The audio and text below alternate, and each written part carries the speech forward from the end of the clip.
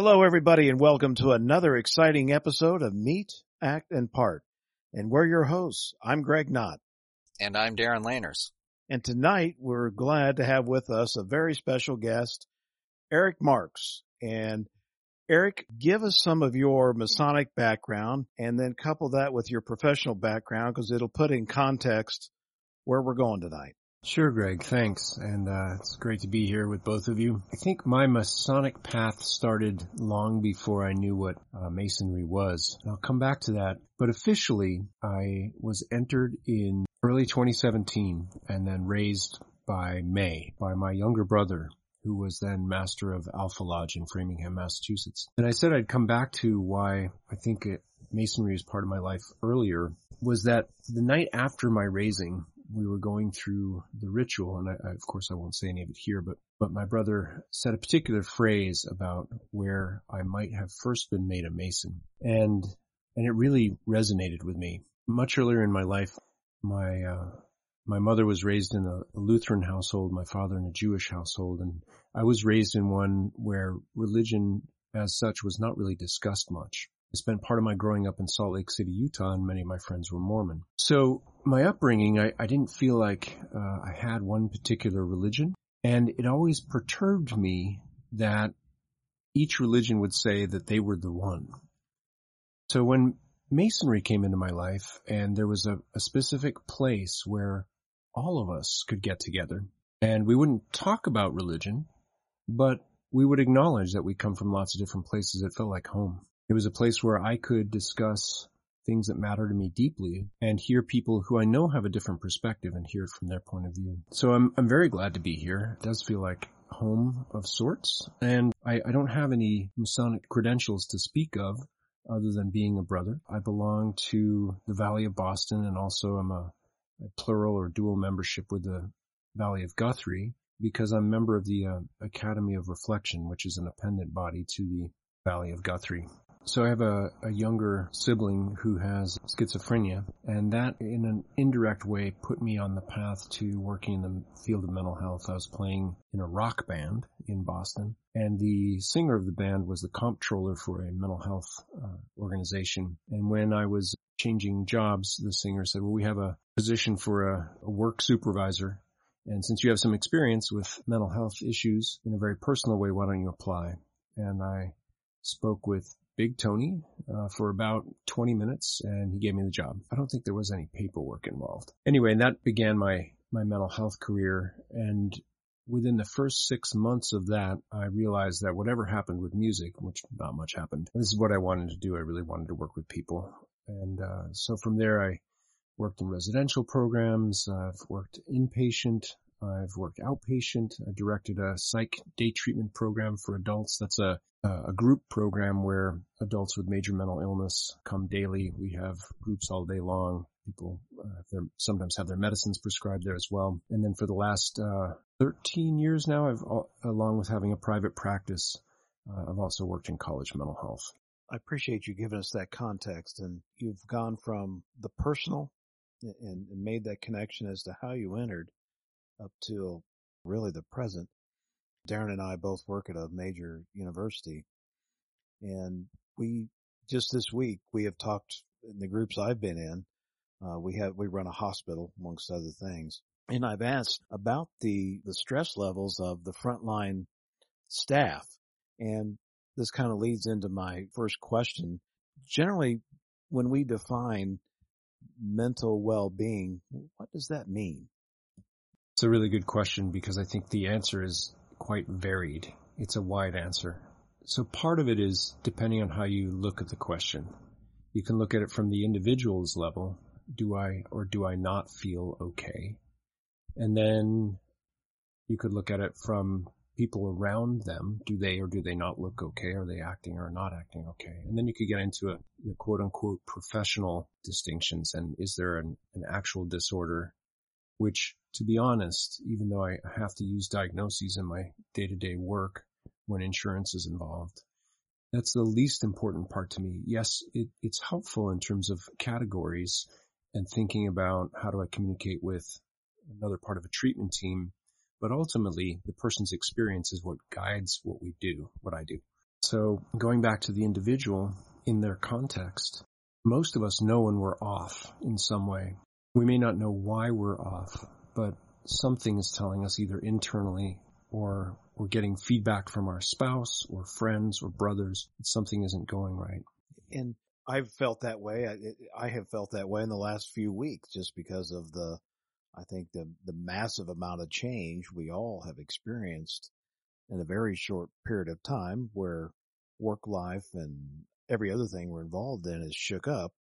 And I have found those moments where I've been feeling stressful and then quickly recognize it. And for me, I get up and take a quick walk and do some deep breathing and back we come and on I trek on forward. And so I like where you say that we really identify our own stress levels. That seems very important because ultimately we're all responsible or most responsible for ourselves. And no one, I would think, generally knows themselves better than yourself. And of course, that's one of the sayings I've seen in Masonic ritual is know thyself. If you've ever been to the house of the temple, you go upstairs to their grand meeting room, but outside is the Tyler's chair in marble. And on the back of that chair is that saying, know thyself. Ever since I've seen that saying, I have thought about that extensively. And I think that goes back to your point to my question of what is mental well-being. And I think for myself, knowing that where I stand or where I'm at is a good place to start. Is it fair to say that if you know yourself and know where you're at in terms of stress or mental well-being or just kind of generally how you're doing, and then you're relating to others in the workplace or your family or your friends, if you have a good feeling of yourself, does that help you gauge how others are? Does that make sense? It makes sense. I think you know it. The more at ease is the phrase that came to mind, and it may not mean relaxed or comfortable, but I think it means clear perhaps, or knowing. And so the more I know or you know, each of us knows where we are situated in a relationship or in our work, it gives us a better gauge about ourselves, but like you said, about others as well. This is one of the things about Masonry that when we engage with it more and more fully and use the idea of looking for symbolism in images and the ritual, that it becomes a metaphor for looking more deeply into the symbols that our psyche sends us, symptoms that we have. And like you said, over the last few weeks, most, if not all of us have experienced some change. And for some people, it's not a negative change. It's actually become easier, that the world is interacting in a way that is essentially more effective and better for them. So for some people, they're actually thriving, where people like me are having a tougher time. I went from meeting with anywhere from 4 to 13 people a day, and I still meet with them, but not in person. And that was a really tough change for me. And so I had to pay attention to energy level, my interest level. We have a sort of a group check-in. We go around and say how we're doing. I said I'm pretty grumpy. I don't really want to check in. I shut off my video, shut off my audio. I really did not want to interact with anybody. And that at that moment, I knew, like, I'm a circle with a point in the middle, and I want to be on that point most of the time. I knew that I was not only off of that point, I was outside of the circle. And so using the tools to figure out, pay attention to how far am I off the dot. And the further off I am, the more messages I'll get both from myself and from those around me. Erik, I think you bring up a great point about the point in a circle. And I think that's a great illusion, not only for behavior, but also mental health. And you saying that you're off center, I think illustrates that, because the lesson is that you want to not kind of stray from that boundary, have that boundary, but try to keep yourself as centered as possible. As we come out of this, especially for us that we're so used to meeting and having in-person social interaction, as we come out of this, how do we go back to that, or how do we get back to that? And I think it's going to have to end up being phased. And I think that we're probably looking at some sort of modification of some of the ritual or the floor work that we practice. If we want to continue to practice Freemasonry, I just think that we'll probably have to potentially enforce social distancing in the lodge or have to wear masks. So as we come out of this and kind of phase back into normality, if you will, what potential challenges do you foresee, I guess, for not only us in the fraternity, but maybe society in general? Oh, wow, that's a big task. I was about to say, damn it, Jim, I'm a therapist, not a sociologist. It's a really good question. I don't, honestly, I think I barely have an opinion. The first thing my mind goes to, though, is what do we take with us that we've learned during the social distancing that might inform how we practice differently? My guess would be that trying to stay mindful of how we keep each other safe will probably be challenging. Like once we know we can get back into a room together, being mindful to keep that distance, if that's what's recommended. I think a lot of people are discovering things about themselves. I keep saying social distancing. Social isolation. It's not isolation. It is distancing. But I think I feel it more like isolation. And so that's the phrase I use. And yet, as adaptive beings, we adapt to things constantly. So people are learning a lot about themselves just by having variables of their lives constrained in some way. Freemasonry is too. We can no longer meet. It's what we do. We meet with each other. So we're trying to find other ways. And so when the restrictions or the recommendations are lifted and come back together, I think it will be really important to try to hold on to what adaptations have we found that really work. That for some meetings, it's actually effective to meet once a week or once a month online. I went to a meeting this Monday of Lodge. It was not an official Lodge meeting, but it was a gathering. And I met 3 brothers I would never have met in Lodge because they no longer live in state. To me, that was incredibly valuable. It wasn't Lodge, it wasn't ritual, but I got to meet these 3 people that I would not otherwise have had the opportunity to meet, which is one of the things that I really cherish about the fraternity, that I get to come in contact with men that I otherwise would never have met. And here, the same thing is replicated because of social distancing. So, in an odd way, I'm grateful. So I think that would be part of what I would hope for all of us, is that the things that we learn, the lessons, the new symbols that we've taken from this crisis, how do we bring those back in and not change what we've done in the past necessarily, but amplify it, extend it in some way? One of the symbols I think about often is the 24-inch gauge, to use that as a means for work, refreshment, and rest and whatever. But it seems that during this time frame, it had caused me to recalibrate. As you said, Eric, get used to going on these fast paces. Every day is one meeting to the next. And certainly I still have a lot of that via online. But at night, I have more free time than I've had in decades. And so it has caused me to think about that 24-inch gauge and maybe put it more back into balance to where it should be. And even back to the reference of the point within the circle, I think you can take that point within the circle and use that 24-inch gauge as to see maybe where you're at in that circle a little bit. I almost feel like at first I was tense when this started. And about 3 weeks in, you kind of get used to it. Then you kind of feel, I don't know, somewhat relaxed, or at least I have. When we come back to Lodge or come back to an office situation, is there a need for a ramp-up period?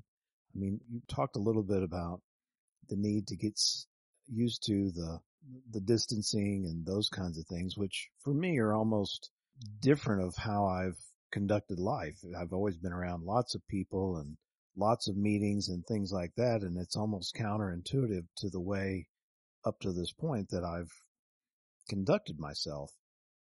But it seems there's a new norm coming, and if this had only been a month, I think it may have been tougher to go back. But now that we're in to the end almost 2 months, it's really kind of put the distance of time between where I was and where I am.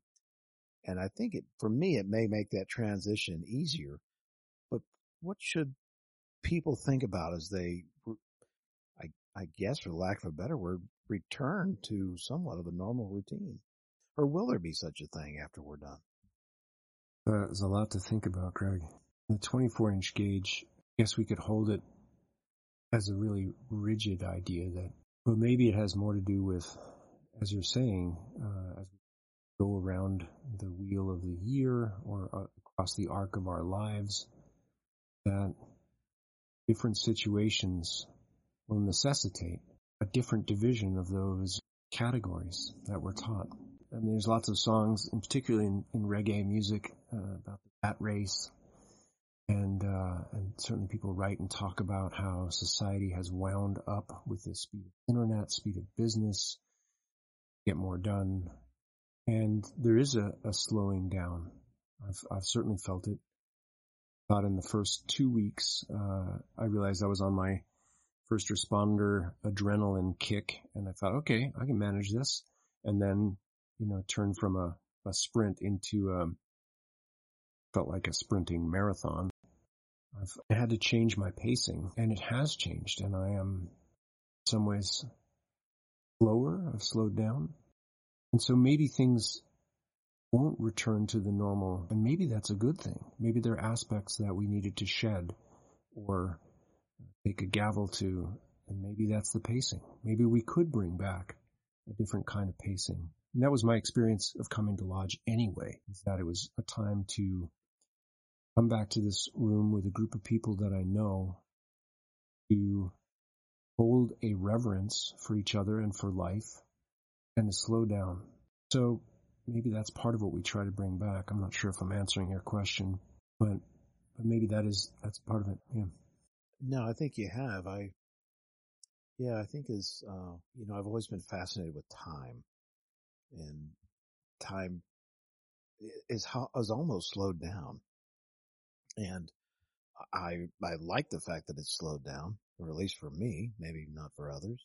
I've always said, and we've talked about it in other episodes we've had here, after World War II or after the 60s or after every 10 or 20 years, there's a major event in society that seems to shift us a little bit, or sometimes a lot as a society.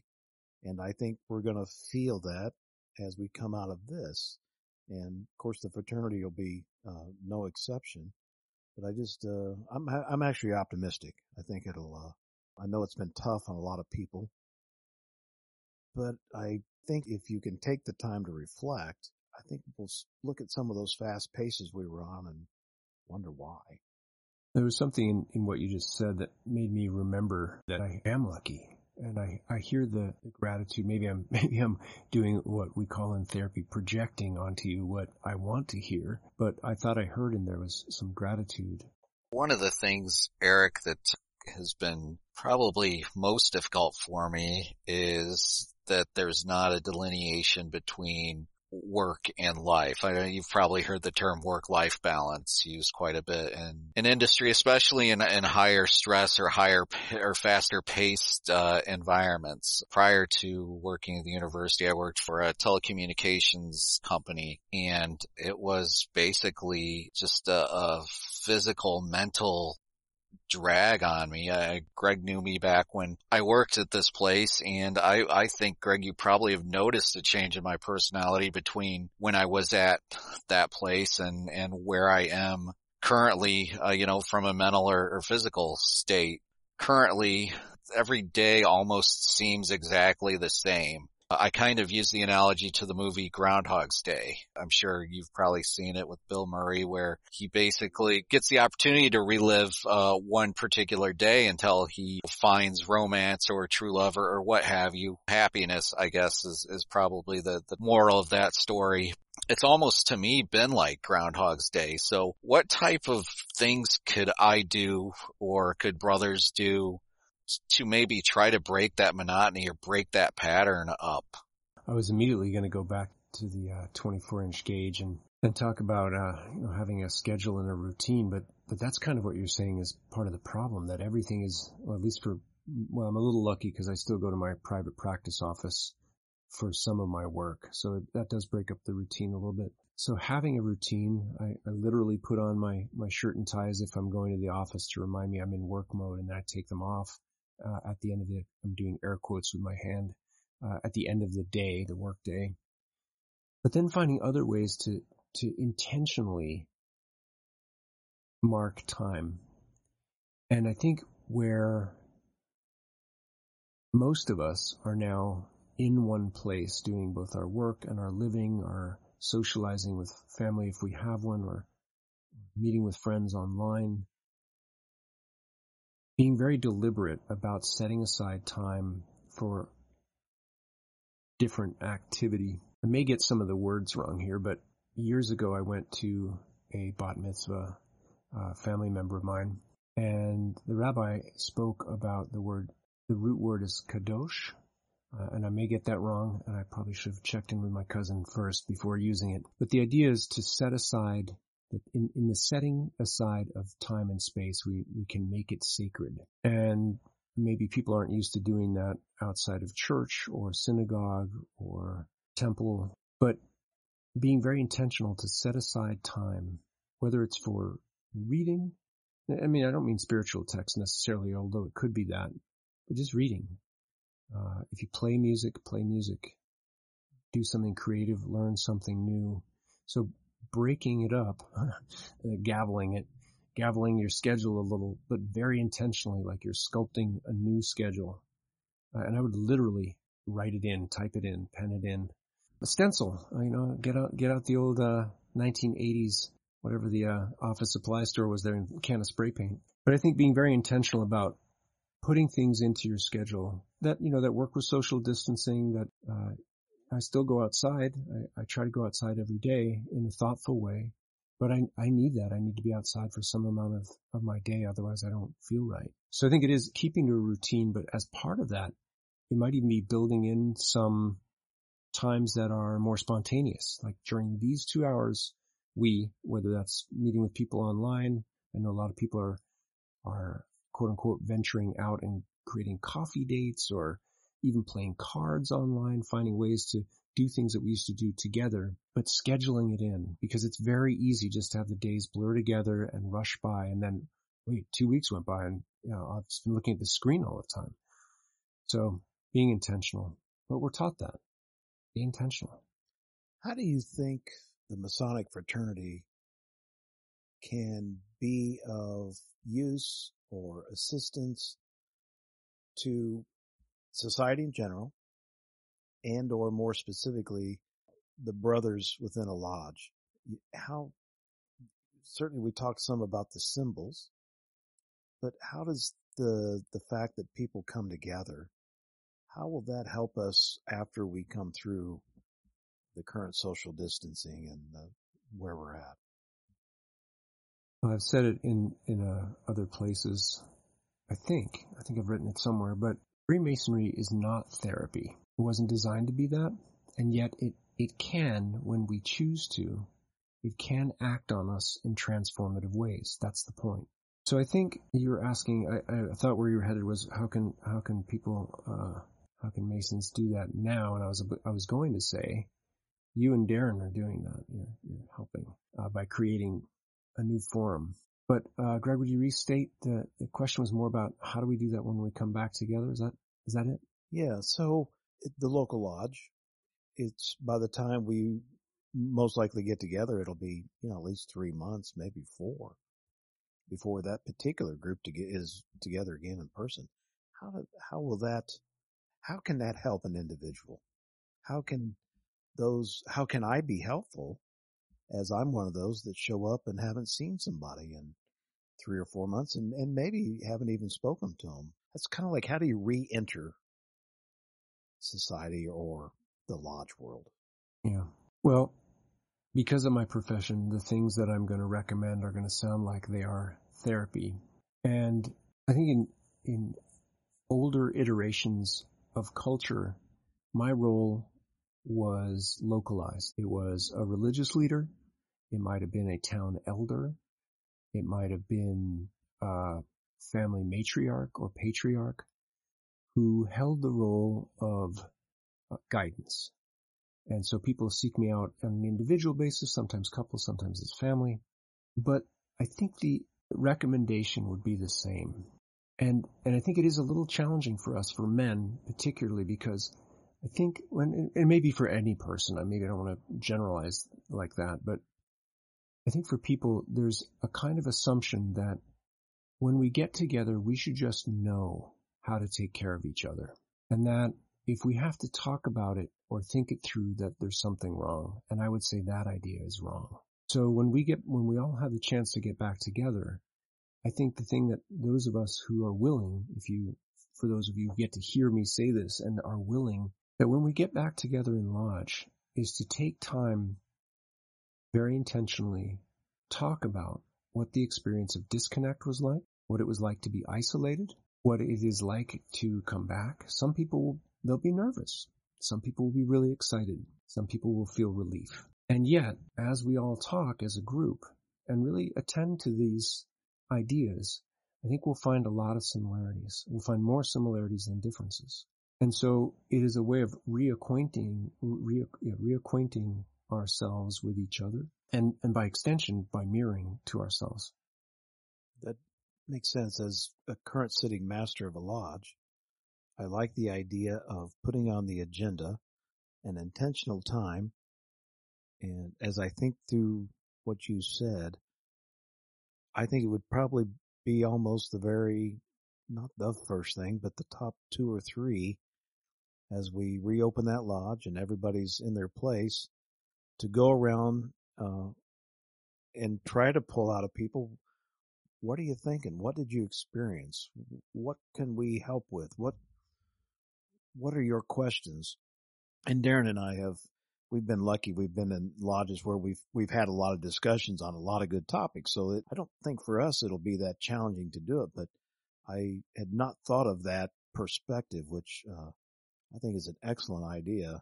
And that seems like a real quick way for people to sort of re-enter and just hear what each other experience, because I will learn from others. How did you handle it? What did you do? What was your routine? What did you miss?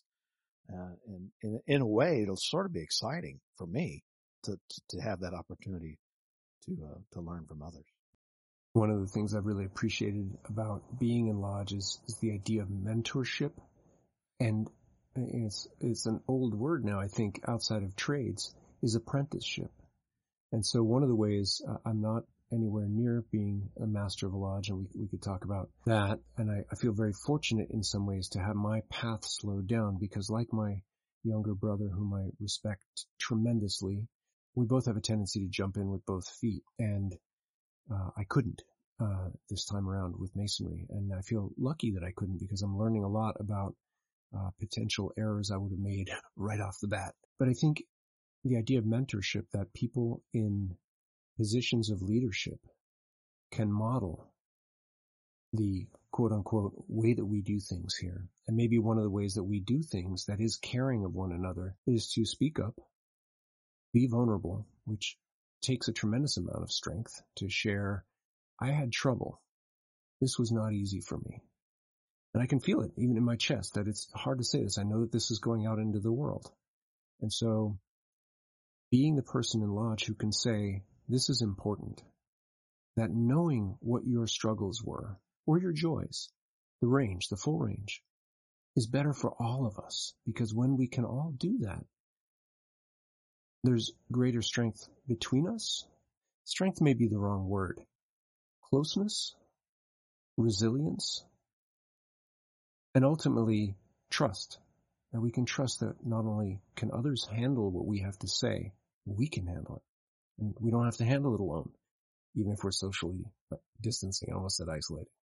Erik, coming back to normality, if you will, especially in a lodge setting, if we find ourselves encountering maybe a brother who used to be a very active member of the lodge, but because of this, and maybe because of fear of the virus or fear of the unknown or whatever, they make a decision to kind of continue isolating themselves. We're taught that we need to whisper good counsel to our brothers, but that's usually when, you see a brother maybe erring or not subduing his passions accordingly. But in a situation where you have a brother that was very active and suddenly is inactive, you have the desire to reach out to them, but how do you broker that conversation? What are some things that one can do? I mean, I think to start you would say everybody has this fear. From there, what else could you suggest?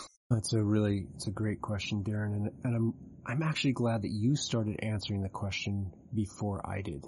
Because in a lot of ways, in every way, you will know the kinds of phrases and words and approach that work for you, and you may have a really good idea of the kinds of things that will work for the brother in question because you know him. And so I might have some general ideas, but the point is not to take my ideas as the way, but to take the essence of it. So we look for the symbolic meaning of things. You take the meaning, the idea, the concept behind what I'm saying, and you apply it. I think that's one of the things that this division between non-professional people and professional people. So often someone comes into my office and they say, yeah, my family said I needed to see a professional. And, well, at least this professional is a person first before I'm a professional. And being this kind of professional also means that I try to honor my humanness, my personness, and I use that, which is what I would encourage everyone to do, is that you and I might talk about how do you engage with someone, but ultimately you have to do it. And so finding a way that's natural for you and for that person, that's what's going to make it work, not what I have to say. Or maybe a little bit, but I don't want to put myself out of business too fast. Actually, that is my goal, to put myself out of business. But I keep going back to the point within a circle, and I think about it a lot. And earlier I had that sort of a level idea that I try to stay in the middle of it. Another way that I look at it is, am I the point or am I the circle? Well, of course, maybe I'm both or neither. But if the brother in question is in the center and I'm trying to engage him, I'm going to move around and try and keep a pace that doesn't feel intrusive to him. And yet I'm going to be persistent, like the sun, like the moon. And I'm going to reach out. And I would encourage, I'm going to find my words. Because if I use someone else's, it's going to sound fake, or it will be. But sometimes it's helpful to have some phrases borrowed from somebody else, from a mentor, from a master. And so I start there and then I craft my own words. And so I'm going to reach out and say, hey, I've noticed you aren't coming back. Are you all right? And then I might get the answer that you've already predicted. Well, I'm worried. I'm older, or it might, whatever it is. Maybe I'm more at risk. I'm worried about if I show up and people are still infected and they don't know it, and I get it, I could get really sick, and I just don't want that. So I'm going to take a few more months. And at that point, I'm just putting myself in that person's shoes. And at that point, I might ask, well, then how can we stay connected? Do you want me to call you after lodge? Do you want me to Zoom you in for part of dinner? But I think being consistent, because the consistency lets the person know that this isn't just a one-time call. This is not me checking you off on the list. I made all the calls. But I'm going to keep calling until I get to you. And then if you tell me to stop, I'll stop. But until that point, I'm going to keep offering myself. So I could go on, but maybe that's enough. You led right into my next question, and I was going to ask about resources, but you just described how someone can be a resource. Because I think the common question could be, well, I don't know what to do. If Darin is stressed, maybe my response is, well, I don't know what to do. But I think you just laid out a course of action that just said, be yourself, take your time, pull out of that other person gently what they're thinking or what they're feeling. Approach each situation with a different path, because we're all different individuals, and be adaptable and give them the time, the distance they will need, but yet be gently persistent to not let them slide away. And they'll probably come back if they want in their own time, but they hopefully will feel that helping hand is there, which it's like when you knock on the door for the first time in the lodge. You're there with a trusty brother, and perhaps there's no other better way to illustrate that than doing exactly that. I'm smiling because, now one of the ways that I think I'll start some of these conversations when I get the list of people who haven't been coming regularly is I might even say, knock, knock, it's me. I'm knocking on your door. Remember that? So humor sometimes for some people might work. But I think you're right. I think you summarized it really well. I think having the person tell us what it is that they need rather than assuming that having the two of us co-create the meaning or the answer for whatever it is, and that any brother can be that resource. I think this is where conversations in Lodge about this kind of thing are really useful, because unless we talk about it, others might not know that it's even on their minds. And so having this conversation in Lodge when we all get back together, hey, Mike hasn't shown up, or whomever it might be. Anybody have any ideas? Like, how I'm worried about him. Is it okay if I call? And everyone's going to say, yeah, call him. So I think pooling our resources and talking with each other when we're not sure what to do, we have a lot of resources.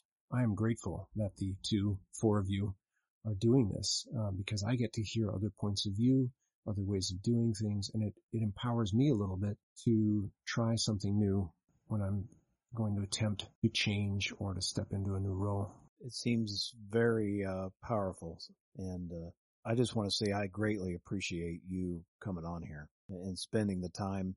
In a way, every one of these episodes I learn something new, and it's refreshing. We crafted some of these questions in advance, and it's kind of interesting that we probably already had the answers to some of them even before you came. But I think these dialogues, if I gave people one takeaway, it would be to encourage the dialogues within Lodge, whether that's one-on-one or going around the Lodge as we talked about earlier.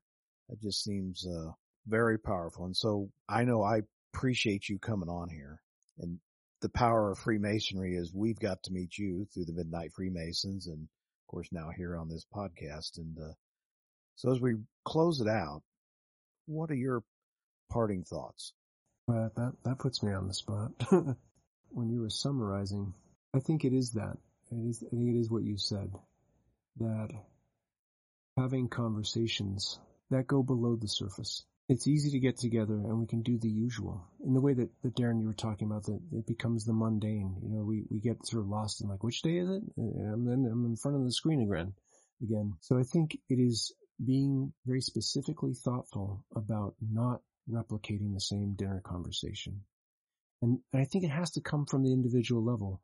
The master can offer the idea, but hopefully there's a few of the brethren in the room who are willing to take it up, so that there's a critical mass who are willing to have a conversation that's just a little bit more. Maybe it's a little challenging, maybe it goes a little deeper, maybe it's a little more vulnerable, but it makes it more real, because we could spend years just talking about whatever it is we talk about. It's different in different places. Or we can say, this week, let's not do that.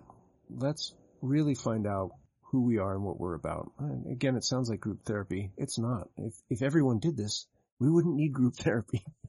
Well, maybe a little bit, but I think that's one of the things that I would want, and I do want, and I do enjoy when I get together with brothers in or after Lodge, is that when we talk about the work that we're doing, not in Lodge, yes, but how we translate that work into everyday relationships.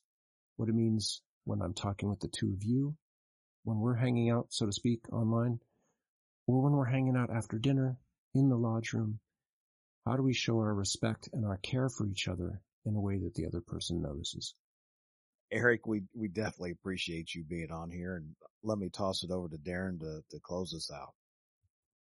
Yeah, just to second Greg's sentiment, Erik, I thank you for your time and your counsel tonight. We have kind of started, I think, a friendship. And as Greg said, as you said earlier, the beauty of Freemasonry is really the different people that you get to encounter and connect with. And as I said earlier in a text, I feel incredibly blessed to met you, to have you as a brother, and to have you as I feel a friend. So I thank you very much for that. I thank you for coming on, and I thank you for your wise words.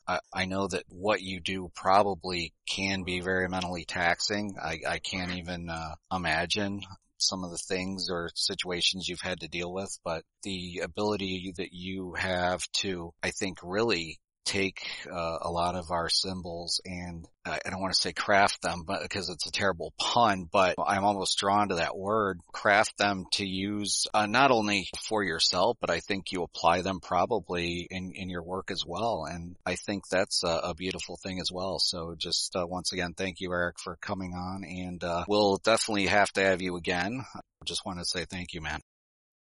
Well, Darin and Greg, thank you. And thank you, everyone, for listening in to another exciting episode of Meet, Act, and Part. Erik, we will talk to you again soon. Thank you.